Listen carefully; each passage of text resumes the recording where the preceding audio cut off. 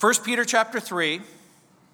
This morning, our passage is limited to one verse, but the one verse has plenty of information.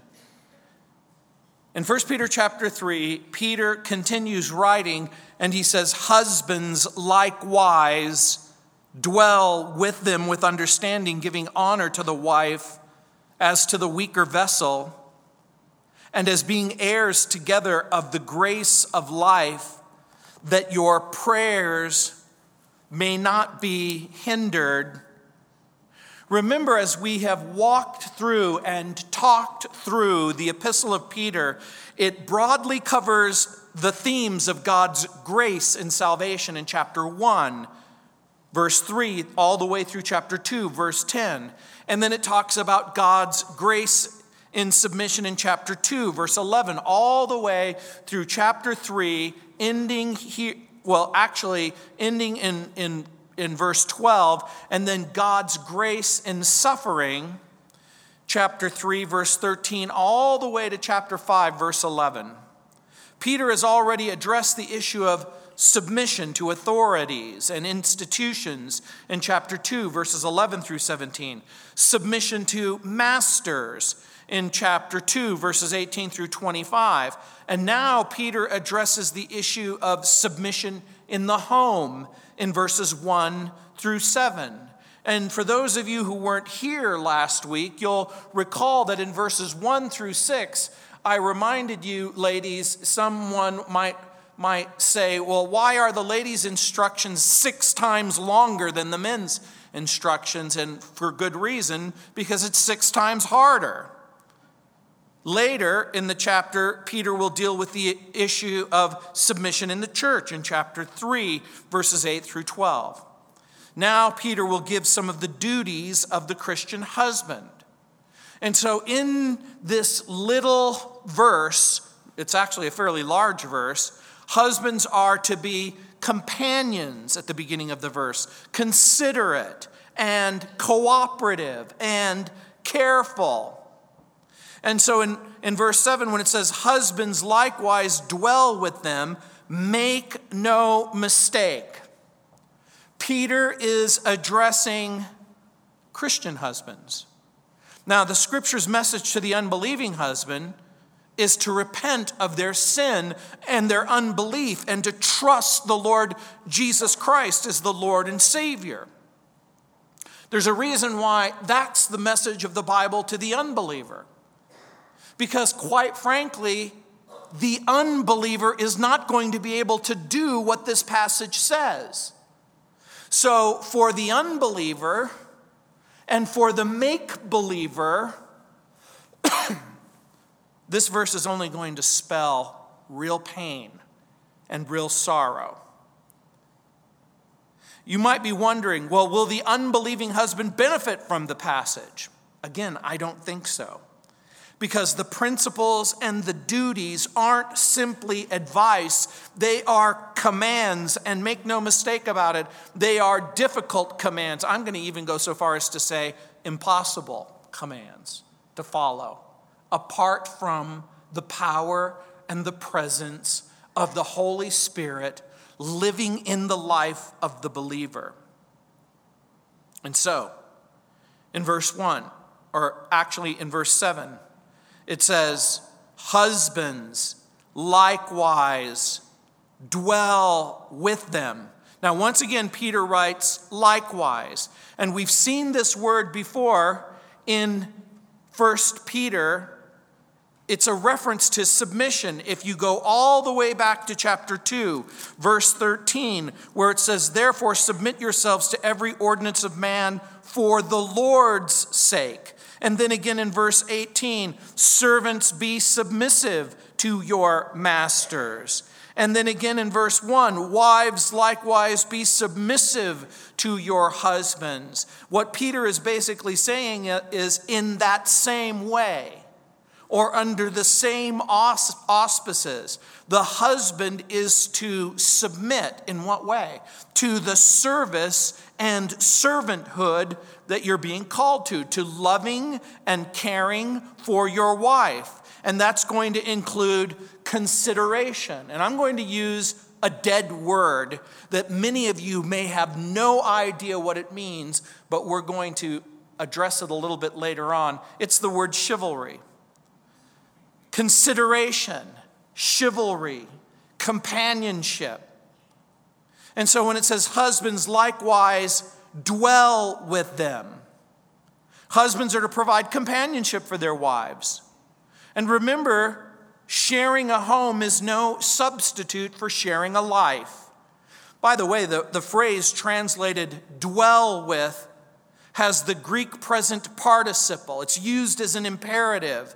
It's from the verb synoikeo. It's only here in the Greek New Testament. It's a compound verb. S-Y-N, syn means together. Oikeo means to dwell. And that has a root word, oikos, which means in the home. And so actually, literally, it means living together in the same house. Today, we would even say to live with. Now, the word means way more than husbands living with your wives. Clearly, it carries the idea of proximity, but it also carries the idea of intimacy.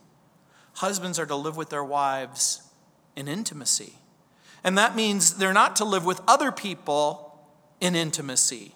There are times and there are circumstances when a husband cannot be with his wife. Clearly, in ancient times, husbands had to travel. They had to conduct business. They had to provide and protect or pursue issues necessary for either family or country. But the apostle is leaving the reader with the impression that that's the exception and not the rule. Christians are not to leave their wives or order their wives to leave.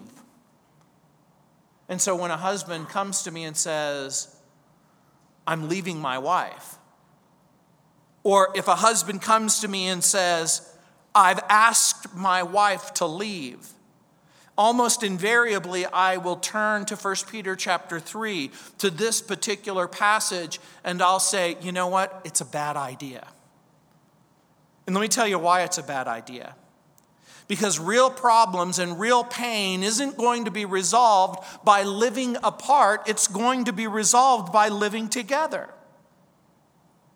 And clearly, there might be circumstances where health or safety is an issue. And clearly, if health or safety is an issue, I'm not for a moment suggesting that you stay in an abusive situation, but I am saying that this is the reason why the Scripture says what the Scripture says. And it says, husbands likewise dwell with them. Look what it says, with understanding. Also, this could be translated careful consideration. And you've got to understand something. The moment that Peter puts these words down in print and calls for a husband to read them, the command is revolutionary. Peter's command isn't to live with her and understand the way that the husband is. You know, when a husband says to his wife, honey, you know how I am. The wife can respond respectfully and biblically. That's not what the Bible says. The Bible says you're not supposed to live with me and understand, and I'm supposed to understand the way that you are. You're supposed to understand the way that I am. I know what I see this look of color draining from husbands' face as they think about, is this even possible? Well, let me help you with something. Living with her and understanding the way that she is doesn't mean simply knowing her dress size or her shoe size or her favorite color or her favorite food.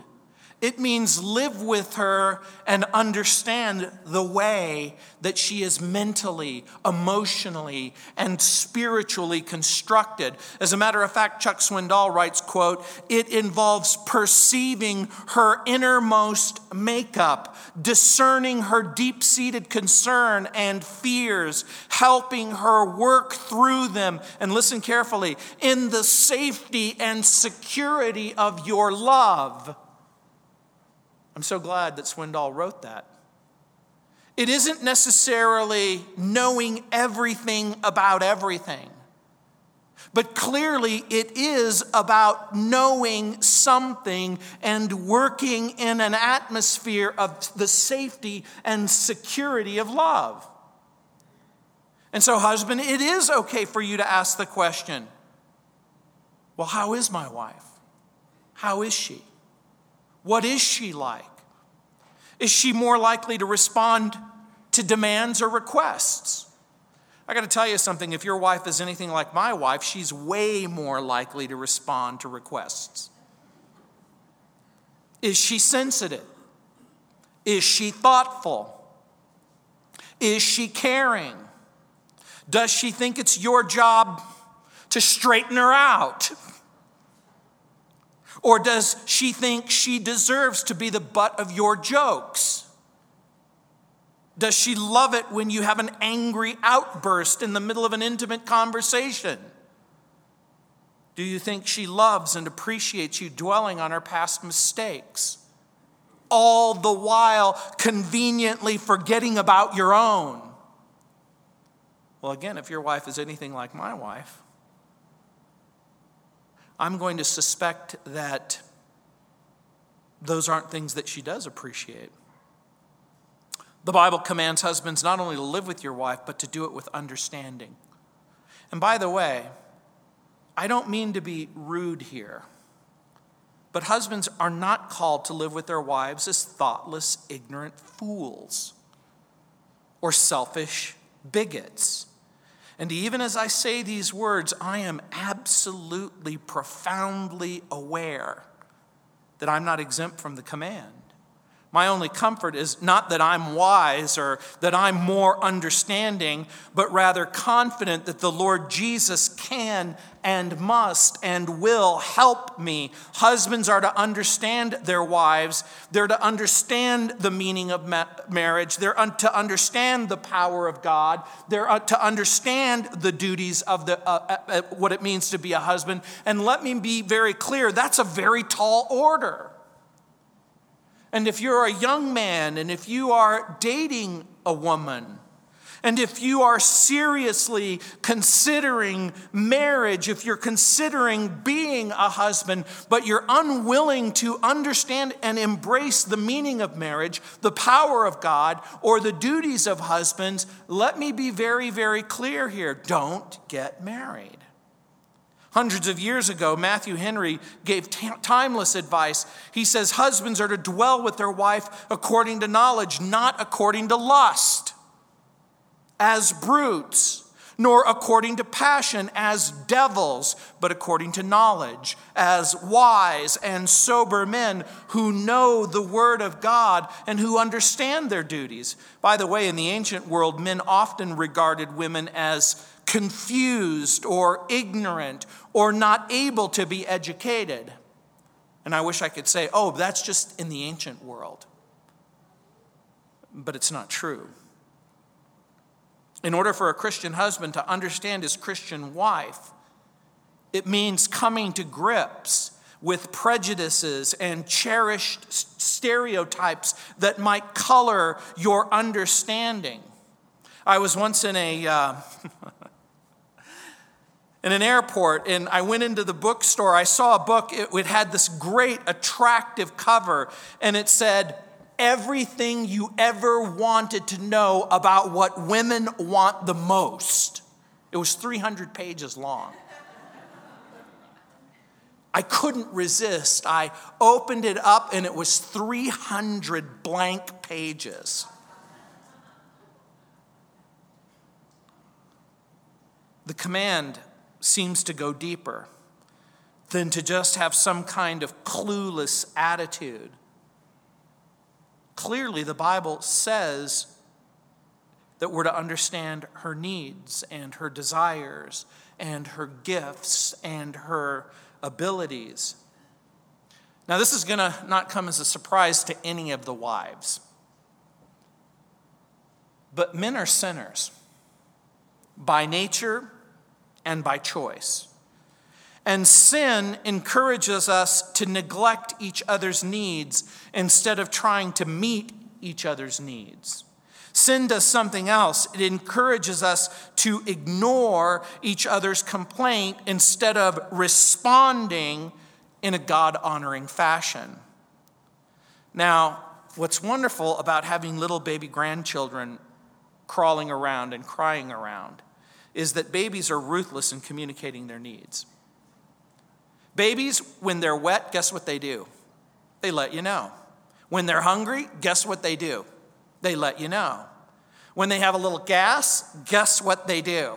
They let you know. When they're neglected, guess what they do? They let you know. The problem with a baby is they only have one tool in which to communicate. What do you suppose it is?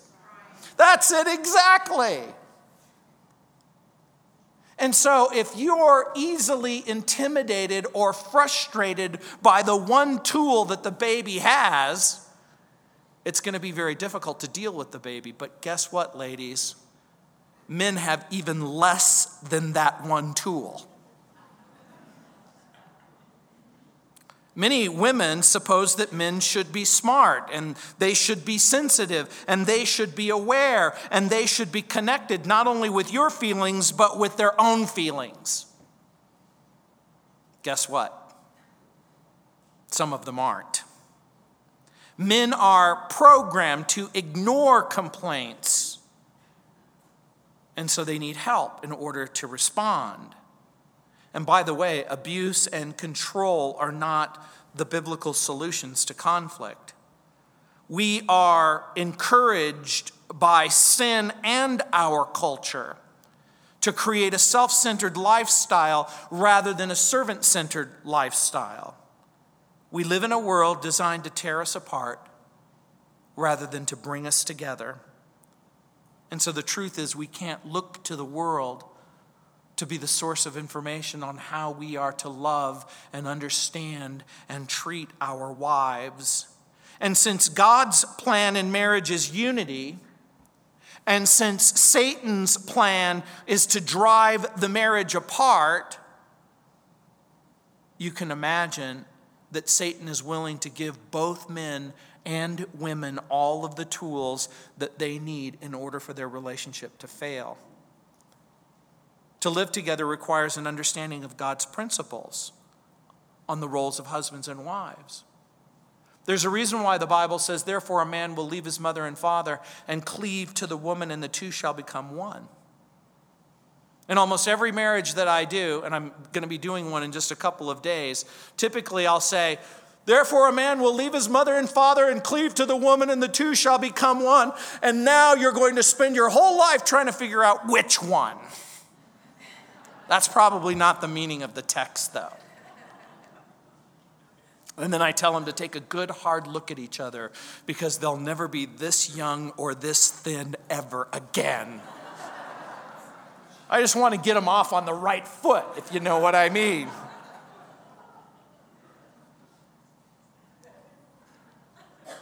Really, unity, in order to be unity, has to include trust and respect and affection. To live together requires understandings. And in order to understand wives, men are going to have to purchase some tools. And one of those tools includes the very simple tool of questions. Like, how are you feeling? What are you thinking? What have you been doing? What are you planning? What's bothering you? Men's simple questions and a willingness to listen to the answers to those questions isn't going to, quote unquote, revolutionize your marriage, but it's going to give you the ability to at least walk in a direction that's going to make sense. Peter continues and he says that the Christian husband honors his wife. Look at what it says, giving honor to the wife as to the weaker vessel. And by the way, the word honor is Timon. The word Timothy is actually, the name Timothy comes from that Greek word. It means to value. It means to esteem. It means to prize. It means to count as precious. And the word was used to describe precious jewels, priceless objects. Now, of course, this doesn't mean that your wife is simply an object or that you're to objectify your wife. We might even use the phrase giving respectful consideration. And here, giving honor probably means finding, making a special place in order for you to express that honor. Now, men, like women, have things that they prize. When you're a kid growing up, you may have won a medal in track or a trophy in sports. You may have won a golf tournament or some other prize at work. And so whatever it is that you consider valuable, you find a special place for the thing that you find valuable. And that's part of what Peter is saying. Find a special place for her. And clearly it means the special place in your heart. Many years ago, Gary Smalley and John Trent wrote a book entitled The Gift of Honor. And there is one helpful paragraph in there where it says, quote, in ancient writings, something of honor was something of substance. It literally meant heavy, valuable, costly, even priceless. For Homer, the Greek scholar, quote, the greater the cost of the gift, the more the honor, unquote. Not only does it signify something or someone who is a priceless treasure, but it's also used for someone who occupies a highly respected position in your life. It is that person that you place on the top of the priority list. That's the idea. And so in a real sense, Christian husbands are to put their wives on the top of that human priority list. The place begins in the heart. It continues in the home. And it ends when life ends.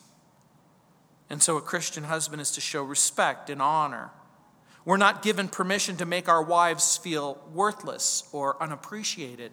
And by the way, honor cannot mean worthless. Honor cannot mean ungrateful. Honor cannot mean unappreciated. We are certainly not given permission to intimidate, humiliate, criticize, chastise. By the way, intimidation, humiliation, criticism, these aren't words that you use in the same sentence with honor. By the way, honor also doesn't mean control. Honor also can't mean speak to her like she's a child or speak to her like she's a servant. Let me just be very clear here. Peter wants husbands to understand that that is pagan behavior. That is the behavior of an unbeliever. That is not the behavior of a Christian. And so because those are the behaviors of a pagan or an unbeliever, Peter leaves us with the impression that the husband honors his wife voluntarily and gladly and publicly. He doesn't just simply speak well of her privately, but also publicly. When Peter uses the word or the term weaker vessel, he doesn't write it in order to engender a gender debate.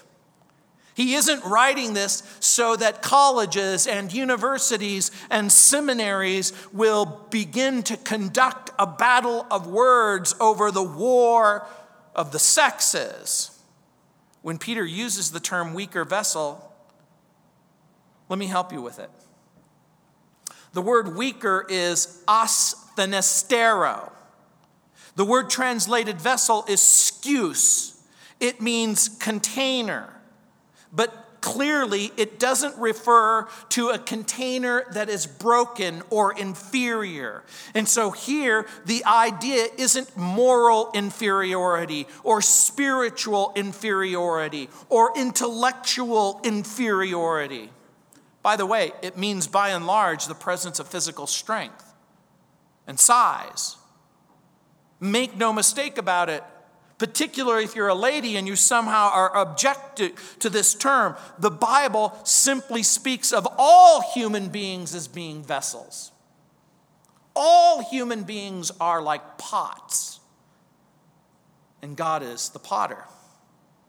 And so some women who take strong objection to the idea that women are frail or weak or who are inherently different need to understand something. The Bible makes it abundantly clear men and women are different by design. And women may welcome the difference. They may debate the difference. They may demand that the difference be ignored. But men, your first holy obligation is to God.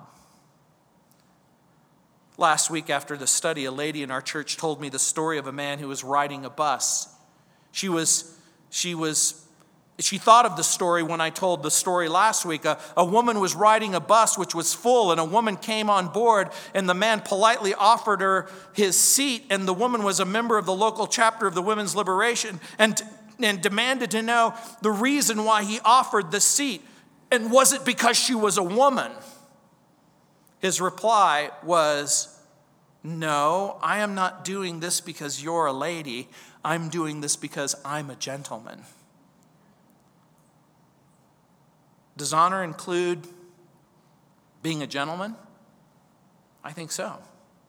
Does honor include protection? I think so. Does honor include provision? I think so. Does honor include taking spiritual leadership in the home? I think so. The husband's duty is to honor his wife and to love his wife. In Proverbs chapter 5, verse 18, it says, "Let your fountain be blessed and rejoice with the wife of your youth." In Ephesians chapter 5, verse 25, it says, "Husbands, love your wives just as Christ also loved the church and gave himself for her."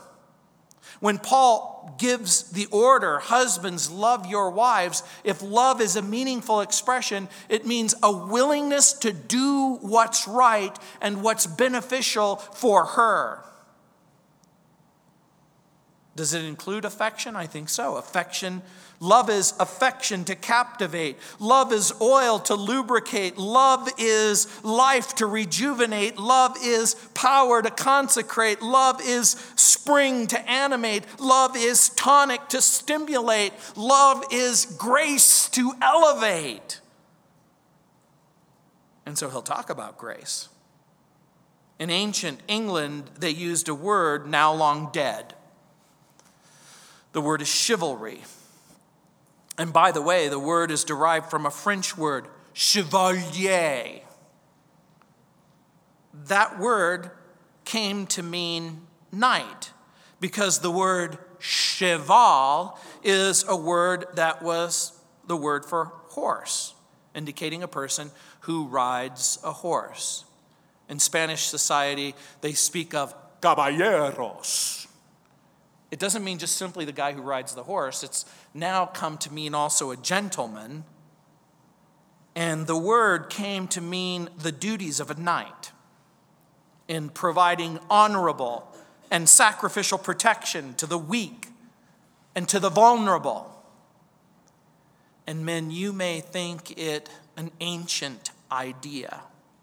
You may think that this is a dream and an ideology that's lost in antiquity. But I think God has placed inside of the heart of every woman a desire for a man who will honor her, who will prize her, provide for her, who will protect her. Peter argues that husbands are to honor their wives in part for the reason that they are vulnerable. That's what he means. The woman is more vulnerable to abuse, to all kinds of abuse, whether it's mental, emotional, physical abuse, to unjust treatment, to domestic abuse or violence or abandonment. And the whole point that Peter is making is that in relationships, often you have a situation where one person is more vulnerable than the other person. And when you take that into consideration, you defer. You never shake a baby. You never slap a baby. You never take an infant simply because the infant is crying and smother the infant in order to make the infant do what you want it to do. Everybody knows it's not right to hurt a baby. So how could you not know that it's not right to take advantage of someone who's vulnerable? And so Peter's argument moves from the issue of companionship to the issue of consideration to the issue of cooperation. You can see it. It's all there. As being heirs together of the grace of life.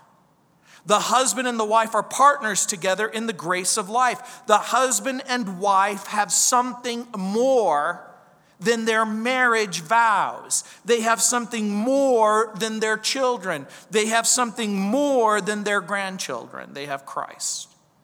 They're both partakers of a new nature. They both are partakers of a common destiny. They're both going to heaven to be with Christ. And so Peter reminds husbands that in God's eyes, men and women are joint heirs, equal partners in spiritual life and in a common salvation. The husband is not more saved than his wife, not more spiritually gifted than his wife, not more called than his wife, not more given by God with the powers of the Holy Spirit than his wife. God has no gender favorites. There is not a gender designation when it comes to spiritual rights and spiritual privileges and spiritual callings, because these are the things that are given by God. And you may miss the point. So unfortunately, tragically, I have to spell it out for you. Husbands are to honor their wives as spiritual equals. And you cannot be honoring in that kind of way if you're constantly taking a superior, subordinate attitude. Husbands are not given permission to be abusive tyrants or dominate or enslave their wives, but rather we are to be servants. We are to see the need and meet the need. And yes, I'm even going to go so far as to say it's more than need and it's more than that. It is want and desire as well. Oh, you can't say that. Okay, then I'll say it again. You can ignore their wants and you can ignore their desires and live unhappily ever after. This is why I say, I wear the pants in the family, and every morning she tells me which pair to put on.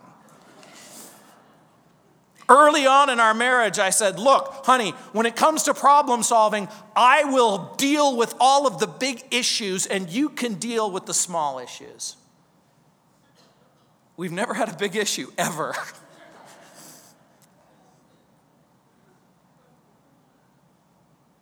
Look what Peter does. We're to be loving. We're to be gentle. We're to be kind. We're to be considerate. As a matter of fact, in Romans chapter 8, verse 15, it says, "For you did not receive the spirit of bondage again to fear, but you received the spirit of adoption, by whom we cry out, Abba, Father. The Spirit himself bears witness with our spirit that we're the children of God. And if children, then heirs, and heirs of God, and joint heirs with Christ, if indeed we suffer with him, that we may be glorified together." The husband who has the attitude that he's in it by himself will not make it. In Titus chapter 3, verse 7, Paul, writing to Titus, says that having been justified by his grace, we should become heirs according to the hope of eternal life. Honor your wife. Peter argues you should honor her because they're weaker vessels, because they're equal in spiritual life and equal in spiritual reward. And now Peter is going to give yet another reason, if those weren't enough reasons. But he's going to give one more reason: to avoid divine discipline. Look what it says: that your prayers may not be hindered. Not only are husbands to be companions, and not only are they to be considerate and cooperative, they're to be careful. Look what it says. That your prayers may not be hindered. The word hindered is an interesting word in the original language. In Copto, it was used to describe a blockade or the breaking up of a road. In the ancient world, when they were waging wars and they were trying to prevent the enemy from going from one place to another, they would tear down or tear apart or blockade a road. It was also used to describe detaining someone unnecessarily. And in ancient Rome, the famous orator Tertullius uses the word in the sense of being tedious. Paul uses the same word in writing to the Romans to explain why he had not visited them in Romans 15:22, that he was hindered. In the same way, he wrote that Satan hindered him, the same word, on more than one occasion to prevent him from visiting Thessaloniki in 1 Thessalonians 2:18. What happens when a husband fails to honor his wife? What happens when a husband fails and he neglects his wife? What happens when a husband fails to be a companion or considerate or cooperative? This is what happens. The prayers are hindered. Peter says the Holy Spirit is grieved. Satan seizes the opportunity and he establishes a spiritual blockade. Prayers are effectively obstructed. And by the way, can any man afford to have his prayers intercepted and blocked? What do you suppose the answer is? I don't think so. As a matter of fact, in Ephesians chapter 6, verse 12, it says, "For we do not wrestle against flesh and blood, but against principalities, against powers, against the rulers of darkness of this age, against spiritual hosts of wickedness in heavenly places." Part of the point that Peter is making is that God is under no obligation to honor or answer the prayers of any husband who dishonors his wife, no matter how spiritual he claims to be, no matter how much he professes to know Jesus or to love Jesus or to serve Jesus. Peter's making a point. How can the Lord hear your cries over the size of your wife? In the Life Application Commentary, it says, quote, "A living relationship with God depends on right relationships with others." Jesus said that if you have a problem with a fellow believer, you must make it right with that person before coming to worship. That's what it says in Matthew chapter 5, verses 23 and 24. This principle carries over into family relationships. If men use their position to mistreat their wife, their relationship with God will suffer.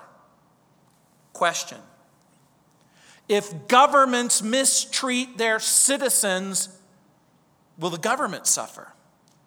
The answer is yes. If employers mistreat their employees, will their business suffer?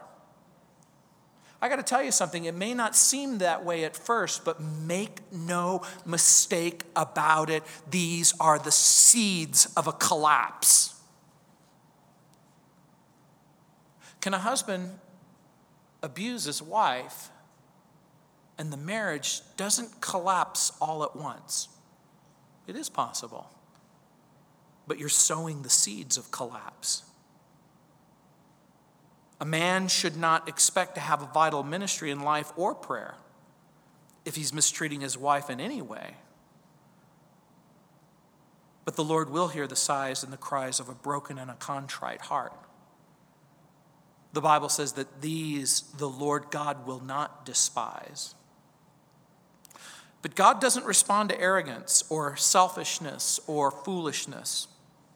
Both husband and wife must love each other and respect each other and live in light of God's holy instructions, fulfilling mutual duties and obligations, if you want your prayers answered. And remember, we pray for good reason. We're commanded to pray in 1 Samuel chapter 12, verse 23, in 1 Timothy chapter 2, verse 8. We have Jesus as our example in prayer in Hebrews chapter 5, verse 7. Prayer is the vehicle for crying out to God because we're sinners. Prayer restores the backslider and strengthens the saint. Prayer heals the sick, glorifies the Father. Prayer imparts wisdom and bestows peace and keeps us from sin and reveals the will of God. And you can't afford to be without it. How can a husband know wisdom? And how can a husband know peace? And how can a husband know the will of God if he can't pray with his wife or pray for his wife? If he refuses to honor his wife? Problems in the home and problems in the marriage aren't the only thing that hinders prayer in the Bible. Did you know that? You may not be a husband. You may not even be married. You may think, well, good thing I don't have to worry about my prayers being hindered. Hey, if this was the only thing that hindered prayer, you would be in good company. But guess what? We know that unconfessed sin hinders prayer, according to Psalm 66:18. Insincerity hinders prayer, Matthew 6:5. Carnal motivations, James 4:3. Unbelief, Daniel chapter 10. Pride, Luke 18:10. Robbing God, Malachi 3:8. Refusing to forgive or to be forgiven, Matthew 5:23. Refusing to help the needy, Proverbs 21:3. And yes, refusing to submit to biblical teaching will hinder your prayers, according to Proverbs chapter 1, verse 24, Zechariah chapter 7, verse 11. You may think, I don't know what to pray. Pray for your marriage. Pray for your pastor. Pray for the sick. Pray for rulers. Pray for your enemies. Pray for Israel. And in 1 Timothy chapter 2, verse 1, if you run out of things to think about, the Bible says, pray for all men. When Henry and Mrs. Henry Ford celebrated their golden anniversary, a reporter asked them, to what do you attribute your 50 years of successful married life? The formula, Ford said, is the same formula that I've always used in making cars. Just stick to one model.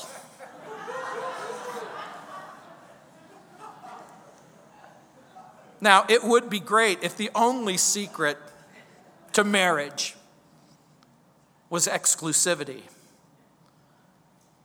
But I think ladies want more. I think ladies want trust and respect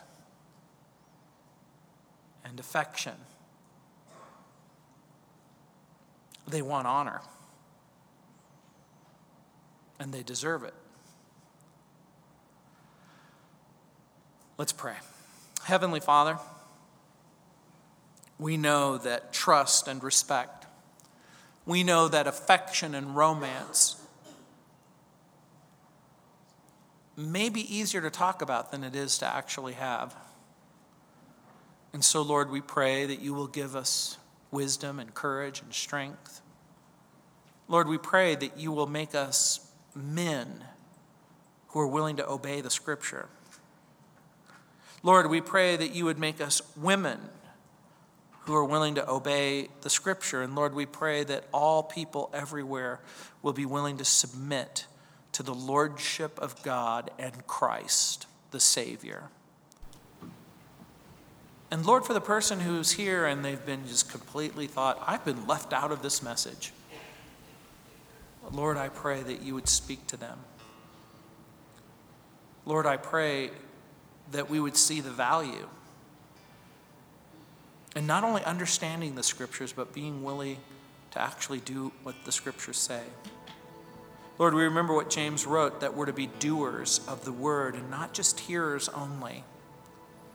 Lord, I pray that a wife would not be content to just simply give this tape to her husband, or that a husband would be simply content to listen dutifully to the tape.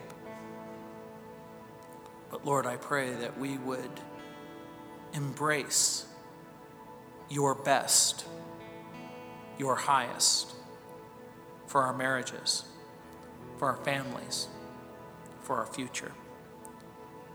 In Jesus' name, amen.